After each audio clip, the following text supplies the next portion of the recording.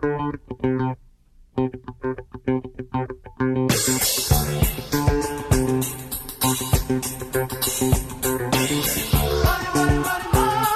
first year or two was actually just a hobby. We trying to hunt down really, really cheap flights that tend to pop up from time to time.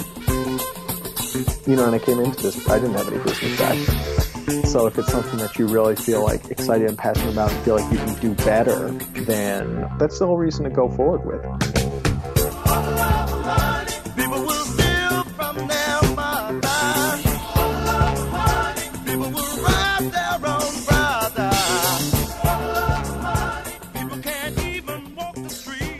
Yeah, so why don't you tell us about what you do and how you got into it then? Yeah, so I am the founder of Scott's Cheap Flights. It's a subscription-based email list where a team, actually, we spend all day, every day goofing off on Google Flights and Skyscanner and Kayak and the like, and basically trying to hunt down some of those really, really cheap flights that tend to pop up from time to time. So, we're talking like your $400 flights to, round-trip flights to Europe, your $350 round-trip flights to Japan, those types of like really good fares that when they do pop up often only last 4 or 5 or 6 hours at most. And so our mission basically is to find those fares almost as soon as they pop up and then send them out to subscribers with instructions, about like when it's available, how to book it, how long I think it will last, what I think the normal price is on that route. And then like a sample search that they can use to try to book it and get it to folks with enough time left before it might disappear so that they can actually book at these really, really cheap rates. I'll give you just a real quick example. Yesterday morning, we sent out a slew of deals from the US to Amsterdam and actually all over Europe, but especially Amsterdam. There were flights from Atlanta to Amsterdam for $458 round trip. Which I don't know if many of your listeners are in Atlanta, they'll know how horrendous flight prices can be from there because of the big Delta monopoly. They just monopolize all the flights out of there, and so it's pretty rare for cheap flights to pop up. So $458 nonstop to Europe is close to unheard of.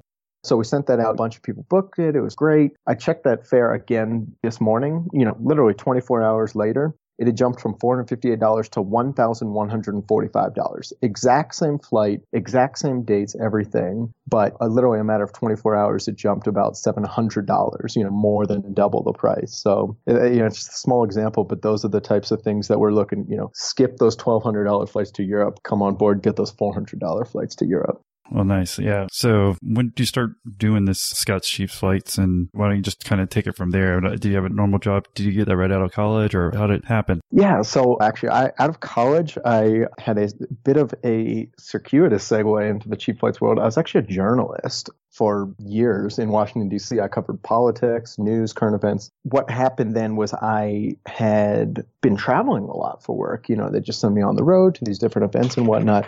And so being underpaid journalist, fresh out of college, I was like, okay, how can I sort of maximize my situation here? And so one of the sort of fringe benefits was frequent flyer miles. And so I just started researching a little bit more about them, started getting into like, okay, I don't have a big salary. My bank account has like at best 1 comma in it. But I'd still like to get out and see Europe. I'd still like to get out and see South America and everything. And so I just started to research a little bit more about like how to best use frequent flyer miles, how to generate them and get good value and everything. And then that sort of led me into that frequent flyer mile world. And so after kind of getting into that game for a couple of years, I ended up writing an ebook it's called How to Fly for Free. It was just all about, again, how to generate these miles, how to use them for free flights, to the Galapagos Islands, to Europe, Asia, wherever, which was much more attainable than I had thought. I'd always sort of assumed this stuff was a scam. I figured it was a zero-sum game. Like if it's good for the airlines, then it's bad for consumers. And if it was bad for the airlines, then they wouldn't offer frequent flyer miles. So like, why am I going to play their game? Quit playing games with my heart, with my heart. Without getting too far down this rabbit hole, what I didn't realize is that it can be bad for some consumers and good for ones who are smart and savvy about it. And so I set off to try to not only be smart and savvy about it, but also kind of write this book to demystify the process for other folks and say, like, it's this frequent flyer mile world is purposefully opaque. Like the airlines don't want you to redeem your miles. So here's how you can do it, and here's what to expect, and here's how to get those miles and use them properly. And eventually I sort of realized, like, I had like a lot of people who were really appreciative and got a lot out of that book. But at the end of the day, most folks aren't interested in opening up credit cards to get frequent flyer miles. And, it's a bit of a convoluted process. So I just started thinking about it more. And it's like, look, most people, if they're getting a trip, they're just going to take their credit card out and just book it. I started thinking, what are all the tips that I know and all the methods and tricks that I can use for when you're buying a flight to make sure that you're getting the best price possible. So I ended up compiling all these different tips and tricks into a second ebook called How to Find Cheap Flights. And what I then also did right about this time was I started a little email list for my friends. I had gotten the best deal I ever got in my life, which was $130 round trip from New York City to Milan. And incredible trip. Didn't even know I wanted to go to Milan, but for $130, of course I'm going to go. Yeah. And then so when I got back from that, I had all these friends who were asking me, like, Scott, can you let me know next time you see a deal like that so I can get in on it? And so rather than try to remember, each individual person I needed to tell, I decided, okay, let me just start this little email list so I can just tell everybody at once. And so, for the first year or two, it was actually just a hobby of mine. Like, I just kind of enjoyed like searching for flights. It's just it's almost like a little treasure hunt, like knowing there's something really valuable out there and I want to go find it. Right. And so I'd sort of get a thrill and a kick out of finding that and then letting other people know. And, there's that satisfaction of helping your friends get really good deals. And then so over time that ended up growing from, just a couple dozen friends to 5,000. So at that point, it was both a blessing and a curse because, it was a curse because all of a sudden I had to pay hosting fees for MailChimp. And like, I enjoyed sending these deals out to my friends. I didn't really want to pay for the privilege to, do a favor for my friends.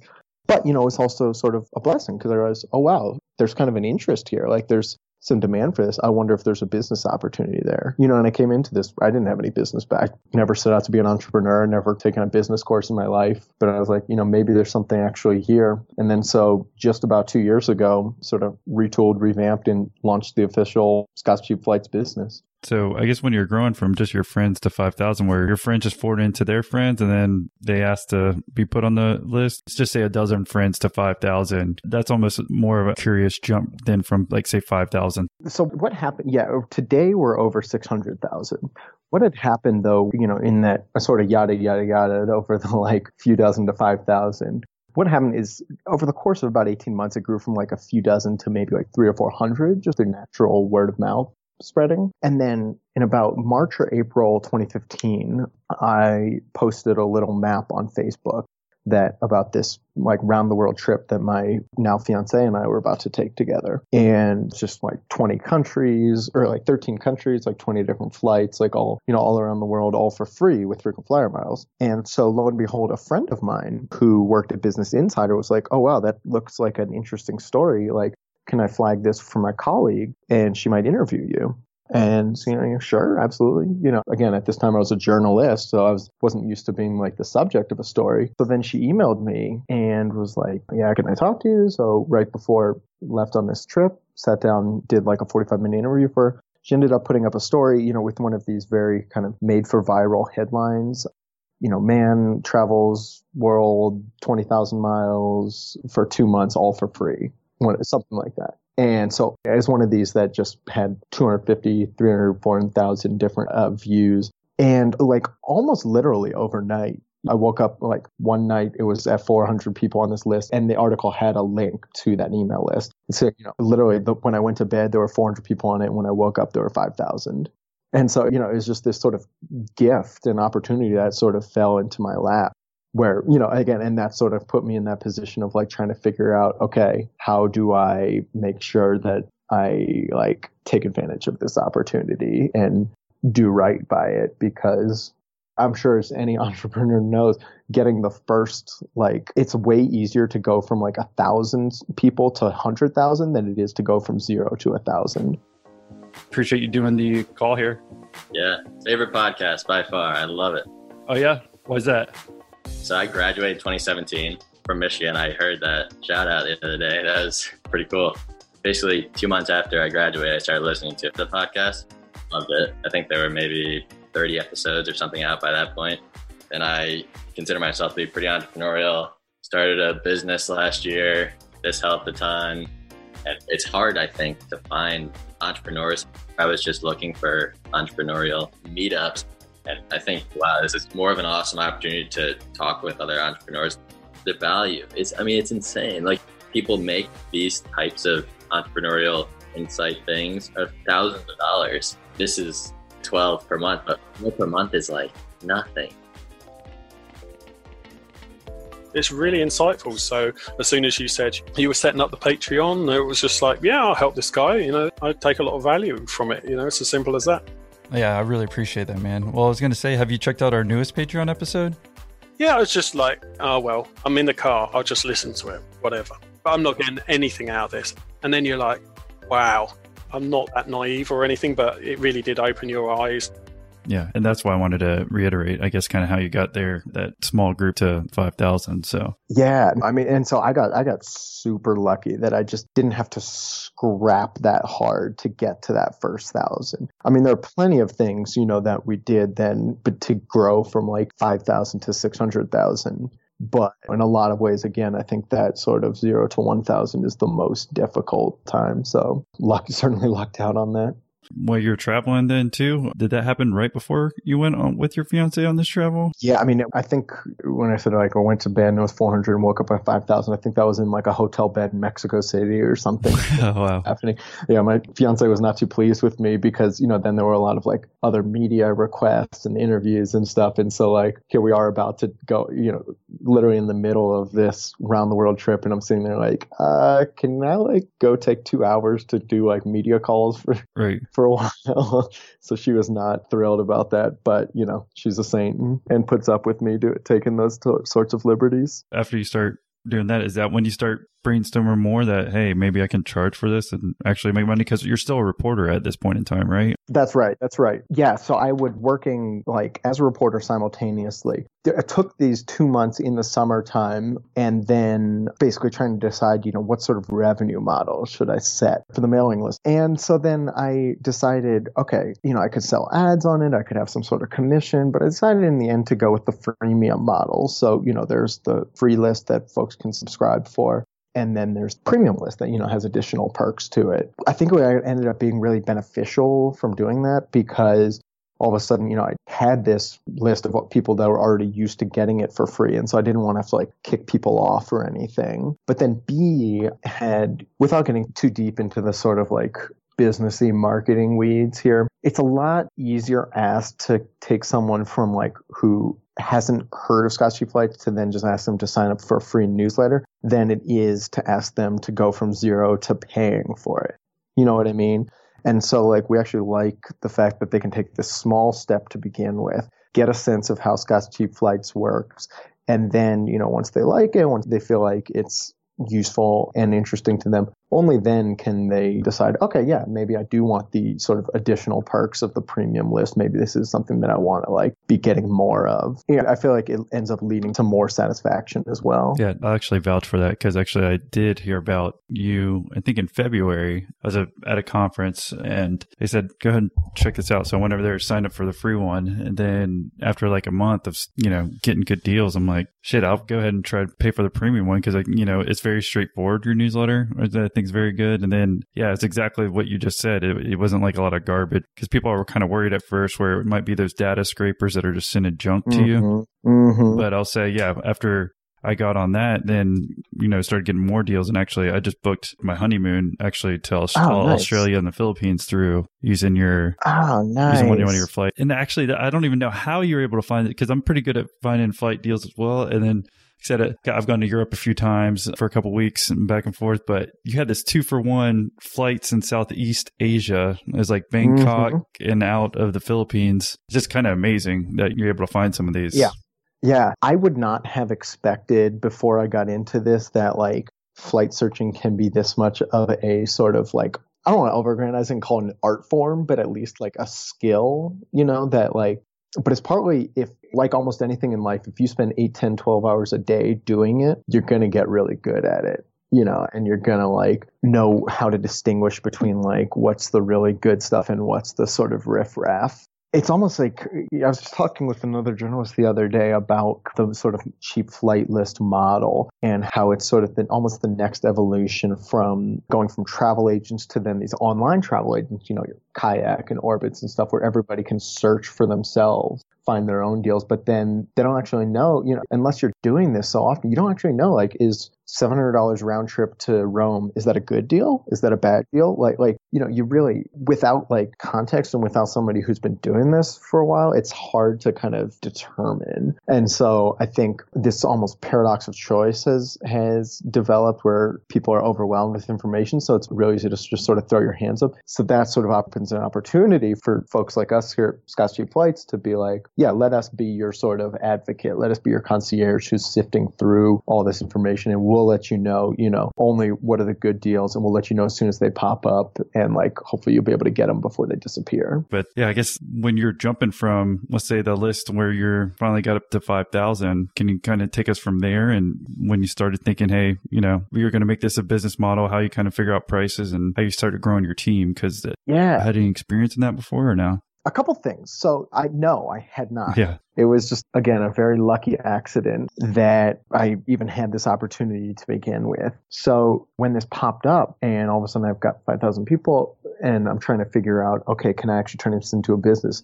All the horror stories of businesses trying to go from like trying to raise prices, much less trying to go from free to paid. I mean, just look at all the, sort of like newspapers that put all their content online for free first and then tried to put in a paywall and everybody just revolting. Like, it's a really difficult thing. And so I was very cognizant of like, oh man, want to do this carefully so I don't like alienate everybody and ruin this opportunity. And so I started out just at $2 a month. Like that, I just said like, okay, I'm going to do, everybody can still stay on the list. I'm going to have a separate additional premium list where where all the deals are going to go to the premium list, whereas just 1 out of every 3 go to the free list. Premium list gets it 30 minutes before the free list, a couple other perks like that. And then $2 a month to get on the premium list. I wanted to purposely set a really low price point just to see, can I even get enough? I think my hosting costs at that point were like $40 a month. So can I get 20 people to commit $2 a month? Just to like break even. And, for the first couple of days, I wasn't sure. I launched it, I sent out the email to everybody on the list, like, hey, here's what's happening, $2 a month, that'd be great. And it was slow going the first couple of days. But then, I think by the end of the first month, there was 100 or 115 or something. So, I was already making a little bit of a profit. So I was happy. I was thrilled because all of a sudden, I realized, I had more than covered my costs, but B, there was an actual opportunity to continue here. And then so things just kept going up and up from there. It was very sort of serendipitous. Then a couple months later when I met my business partner, he just a sort of budding entrepreneur who did an interview, like a website he was building. And we just happened to cross paths at a time when I really started to get overwhelmed with the amount of work that was needed to keep things running. And so, I just, like, hey, this is totally out of the blue. I want to actually go back and read this email sometime, but it's kind of funny now, but totally emailed him out of the blue, never met him. He was living in, I think, California, but about to move to Southeast Asia,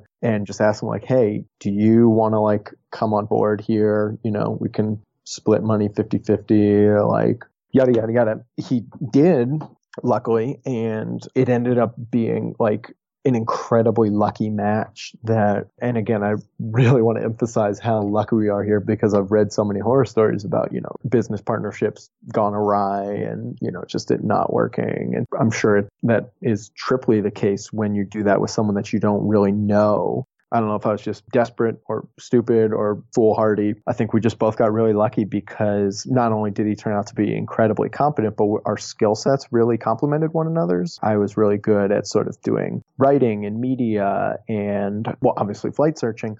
And then he was really good at sort of behind the scenes, operations and marketing and like building out sort of internal systems, all these sorts of like things that you don't really see on the foreground, but are super, super crucial for making a company run well. And then so we just got lucky from there, and this was, the end of 2015, I think, that he came on board. And then let's see, I think we brought on a third employee just about Well, before we jump to that, can we just talk about like life before and life after you had that partner? I mean, what was that work-life balance like? I mean, where you said you were kind of reaching a breaking point, because I think a lot of people who are starting companies kind of hit that point and don't know what to do. Sure.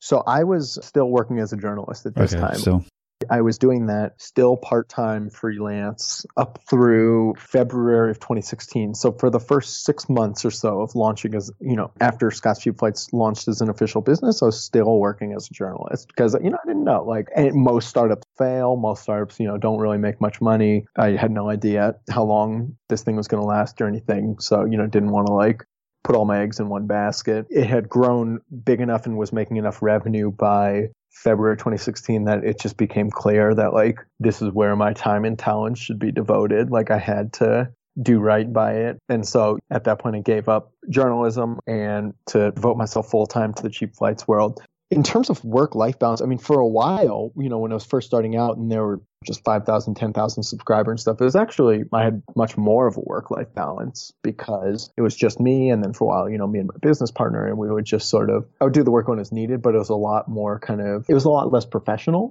Again, even today, we keep a very sort of informal tone and all that stuff, but it was still new and fresh. And so there actually wasn't that much work initially. By about the time that I started to go on full time, so, February, March 2016, give or take, that's when things started to really ramp up. And I realized and my obligation to it has really ramped up. So, rather than it just being like a fun side hustle or something that I did 10, 20 hours a week. I mean, now it's full, startup. This is our baby, devoting anything and everything time to it. Definitely to a fault, to the point where I don't have nearly as much of a life outside of this as I probably could or should. And so now I'm sort of in the process of trying to build systems to extract myself a little bit from some of the day to day, if that makes sense. Start to try to wind down my hours to a much more manageable level. Cause it's fun and great to be going for 80, 100 hours a week on something that's a real passion project, but that's not sustainable over the long term, and certainly not sustainable if you have a significant other who would also like to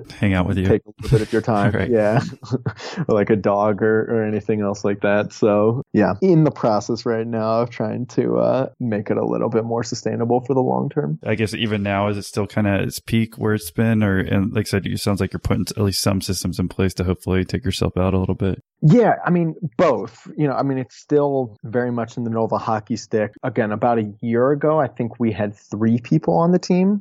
Today we have 20, which again might not sound all that impressive, but for someone who never had a business background, never intended to build anything like this, it's a very odd feeling to know that there's 20 people now on this team. Part of that though is trying to hire folks. So a lot of the stuff that would be putting in 100 hours a week on, start to try to be okay, why don't I hire somebody so I can take 10 hours of that out and give it to somebody else, or 20 hours of that out and give it to somebody else. It's always you ask any entrepreneur, any startup founder, it's always kind of a tough thing trying to that sort of process, because you've been doing things one way for a while. You get very used to it and you get pretty good at it. And not only do you get good at it, but you also start to feel in your head I can do this really well. And there's a worry that if you bring other people, can they do it to the level that you had done it in the past? Feeling okay, you can always trust yourself to do things very adequately. Can you say the same of other people? But, it's not like any big company can sustain off just the talents and efforts and time of one person. So to a certain extent, you just have to bite the bullet and try to hire good people and try to train them to offload some of your tactics. And then, especially bringing on folks who can do things that you can't do. We have a great social media manager who does a lot of stuff that I just wouldn't know the first thing about, in terms of marketing campaigns and social media outreach and stuff like that. And ditto with the developers, on down the line. So, I'm really, really proud of the team and the effort that everybody's made, even if it at times can feel scary to sort of let go a little bit and trust new folks to carry out your vision. So with Patreon, I heard it many times because you have that many episodes of sign up. So that's always in the back of mind. But then I checked it out a few times and I was like, do I really want to do this? So I'll push it off a little bit. And then you posted your goal achievement of 69 Patreon members. And I was like, you know what better time than now? Originally, I was going to go for the lower one, the $9 a month. But one, I want to have the conversation with you. But two, I always find that anytime I cheap out, I always find that I want to return it and upgrade to what I really, really wanted. So that's why I'm paying the higher one, if that makes sense. But it was just constantly pushing it off. And then I was just like, fuck it. I already listened to all of them, so why not? Oh, no, well, how did you find those people? You said they're all basically remote. Yeah, so a few different ways. I mean, most folks we actually found posting on Facebook travel group, oddly enough. I mean, like I said, everybody works remotely. And so it's nice, we're not restricted to like people just in Colorado where I live, or, we can literally do like a worldwide hunt, just say like, okay, you have to be good at X, Y, and Z, be able to put in X, these hours and have a passion for this stuff. And then we can choose among people. Like, I think there's something like 9 different countries represented on the team right now, literally all over the world. So, I mean, that's been like pretty interesting, just building this really kind of remote-based team where nobody's ever really met face-to-face, but everybody is sort of working in the same direction. It was slightly different with the computer developers, just because that's a much more sort of specialized niche project. And so we're lucky we just came across a really talented guy who's kind of serves as our like chief developer. And then he, like among his network, other folks that he's worked with in the past and whatnot, been able to bring other folks on board like that. I mean, hiring's a tough thing because there's always that inherent risk. You don't know, like, I can see this person's resume, I can see their past work, but like, how do I actually know if they're any good or not? We've gotten really lucky that everybody we've brought on board has been really useful and successful and accomplished so far. Who knows if that'll always be the case? Right. Well, how about for like the chief developer? Did you find him on a Facebook group too? That was again, with the serendipity. My partner, Brian, was living down in Colombia at the time. And I think he just like was getting in with some like an expat group or some sort of like digital nomads group in Medellin, and came across this guy at a party. He was a developer, like had been in the UK, I think just moved to Medellin, was looking for new opportunities and just kind of right place at the right time. Okay. And so that got the ball rolling on other stuff. If you got that great developer when you didn't have that skill set, that's what I was curious about. I didn't know if you ever found them through third-party websites or if it's just all through kind of networking people you've hired. Did like a little bit of posting on AngelList and somewhere else, but mostly it's been networking. We always go back and forth anytime we have an opening on whether or not we should send it out to the email list, because on the one hand, there's this massive group of people that are potentially interested. On the other hand, you send out one job opening, you're going to get 100 responses, and 99 of those people you need to say no to. And so, like, how do we feel about rejecting 99 people who are like paying subscribers, let's say, like, we're like, hey, sorry, we can't bring you on, but like, I hope you continue to pay us. Like, you're not smart enough. Sorry, can't join. Yeah, exactly. Keep giving us your money. Right. We haven't done that yet, but it's a tough thing. It's, we always go back and forth on it. That makes sense. Yeah, I understand what you're saying. Because I've got some virtual assistants who work at the Philippines. There's a few of them, and they help me out with my business. And I've tried going back and forth. Is like, hey, do you all know somebody that we can, rather than kind of train at their place together in person?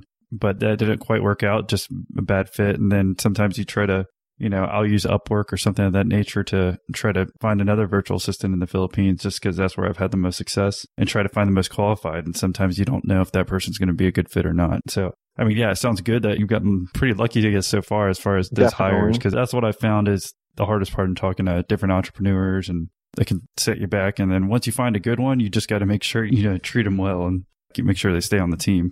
Definitely. I mean, I think the fact that the position is always remote is a big selling point for folks, because especially in 2017, like, we don't have to restrict it, obviously, location wise, but, people, like, a lot of people want to travel while they work. Like, they want to be in Southeast Asia, they want to be in Europe, they want to be elsewhere, or they just want to like work from home. They don't want to have to like deal with a commute. They won't want to have to like get dressed up to go into the office, show like that, deal with like all the people like jabbering on in the break room and everything. Like they just want to be able to get their work done, be efficient about it. And like, and then all the benefits of like working remotely, that you can like go to the gym in the afternoon when it's empty, or go to the grocery store when it's empty, go to the happy hour while it's the like 2 to 4 p.m. happy hour. That's still like, that's exceptionally cheap, stuff like that. Just little perks like that I think help being like a little selling point for, why these positions. And it ends up being, I think, like bringing in a higher level quality of candidate than we might otherwise get. Yeah, I think for sure. And I think in the future, you're going to see that more and more. They're talking about more remote workers. So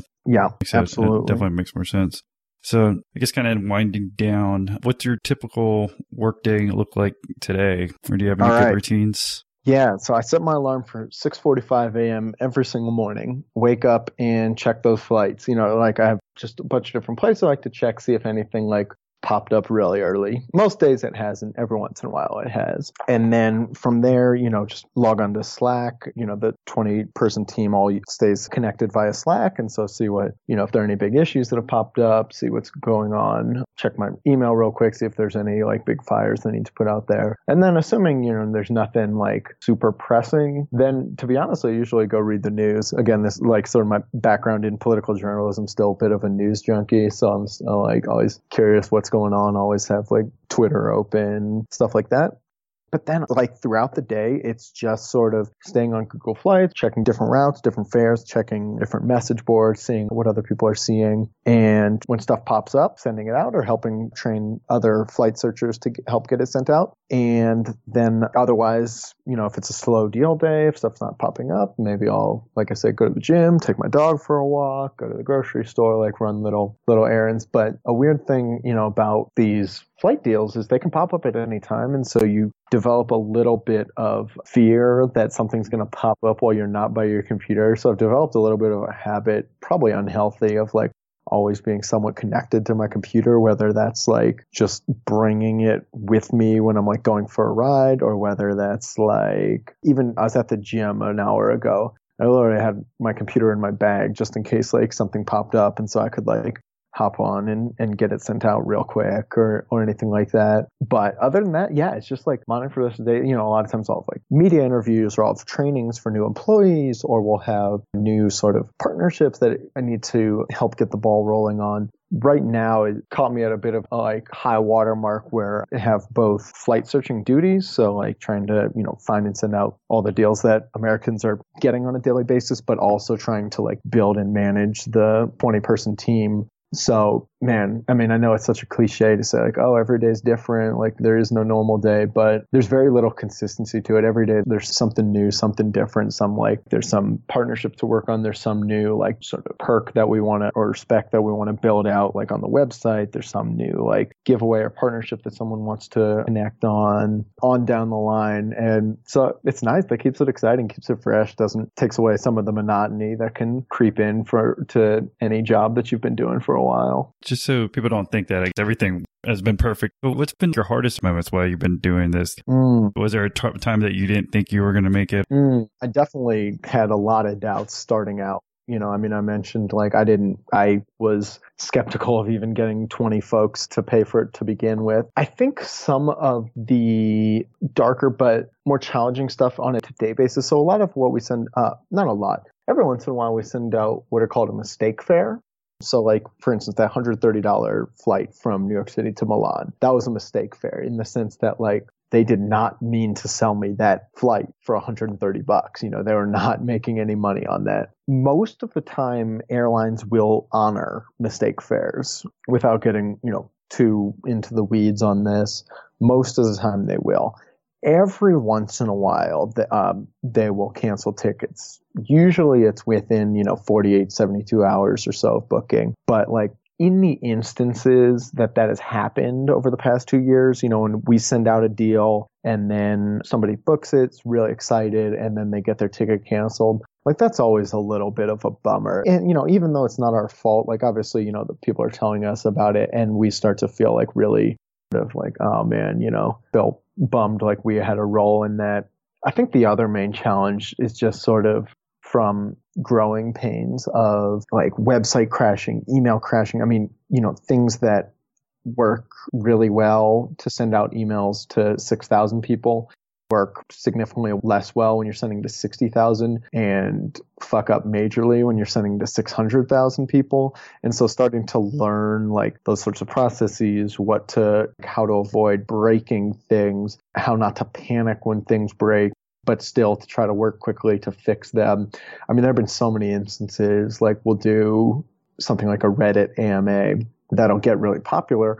And then all of a sudden there's 1,000 people on the site and it just crashes. Like, what the fuck? You got 1,000 people who want to sign up, like who are there to sign up and they can't get on. Now they're not going to come back. Like, oh God, we're missing this moment. And so, it feels like a legitimate panic. And, and it is like a serious thing to fix and rectify, but like, it's easy to sort of lose your head. It's one of the really nice things about having a really like competent, smart business partner to having somebody else who can, you can bounce ideas off of, who can and come up with solutions together. So, when that happens, he builds a quick Google form and just put in your email address here, and then we'll import it later, once we have the site back up, and update the Reddit AMA with that. Like just a real quick, easy fix like that I might not have thought of, frankly. I would have just been sulking in the corner like, God, this fucking website, like just losing so many potential subscribers over this. So yeah, I mean, little growing pains like that, especially for someone like myself who didn't have a entrepreneurial or business background, that you kind of got to learn along the way. But that's what makes it fun. That's the sort of exciting part about it, is not knowing all the answers and not knowing whether it's all going to work out, but still sort of waking up and doing it every morning and feeling like you're sort of earning that success when it comes. So you are human. There are some issues there. Just want to make sure. I don't think anybody who tells you about their business and says everything's 100% dandy would be telling you the truth. Before we go, just last thing, what's the best advice you might have for listeners or people trying to start their own business and who are just thinking about it? And then also, if you're interested, the best way for people to contact you to say thanks. Okay, I'll take second one first. Best way to contact, scottscheapflights.com, or just email me, scott@scottscheapflights.com. And best advice. Or lessons or anything that you have for the listeners. I think one of the pieces of advice that I really take into heart is the idea that I think young entrepreneurs put a real sort of premium on the idea of you have to come up with a very original idea that nobody's ever done before. If you come up with an idea and then you research it and see like, okay, yeah, there's somebody else out there somewhere, say like in Omaha or in, Portland or somewhere, or Fort Collins. Or Fort Collins is doing this, that like, well, don't take my idea, but Austin'sCheapFlights.com. Yeah, no, but there's the notion that like, if anybody else anywhere else is doing this, it's not worth doing. I think that's a misguided notion. I think that if you had to research and see if other people are doing this, that means that obviously the market's not saturated because you didn't know about it. And that means there are a lot of other people that didn't know about it either. And so if it's something that you really feel like excited and passionate about and feel like you can do well and especially do better than the existing services, that's still a reason to go forward with it and see if you can. There's still like market space out there. There's still the opportunity for you to do better. And worst case, if it doesn't work out, is a great learning experience. That like, I know that sounds cliche, like, oh, it builds character and whatnot. But like legitimately, there are a lot of skills and stuff that you learn along the way. Everything from like integrating different, SaaSs and different apps and services to like how to, building out price points to like how to cold pitch journalists to how to handle like customer service and support issues. All sorts of stuff like that you learn along the way, that those lessons then you can take with you to your next venture, even if your first one or second or third one doesn't work out. So, both not being afraid to start and like not being afraid of failure, because you're still going to walk away from it with a lot of experience that you can use for your next big idea. All right. Well, thanks for coming on and sharing with us. Hopefully, if y'all check out Scott's Cheap Flights, hopefully you can find your next cheap flight as well. So thank you for joining us, Scott. Hey, thank you so much for having me, Austin. This is great. All right. Talk to you later. All right. Take care, man. If you think this episode could help inspire a friend or family member, then please pass it on. Flash forward to 2009. and I'm back in the golf business as a club pro, and I get a message on my MySpace page from a 14-year-old kid in Mexico claiming that I was his father. You know, he says I impregnated his mom in the champagne room at a club in Cozumel on New Year's Eve in 1998. And I immediately called bullshit because I remember that night vividly. And there were at least 5 other guys with me that were also prime candidates. So I have to go down there as part of a paternity hearing, and the night before I have to testify. So if you want to hear more interesting stories just like this preview, well, become a Patreon member today. You know you're missing out.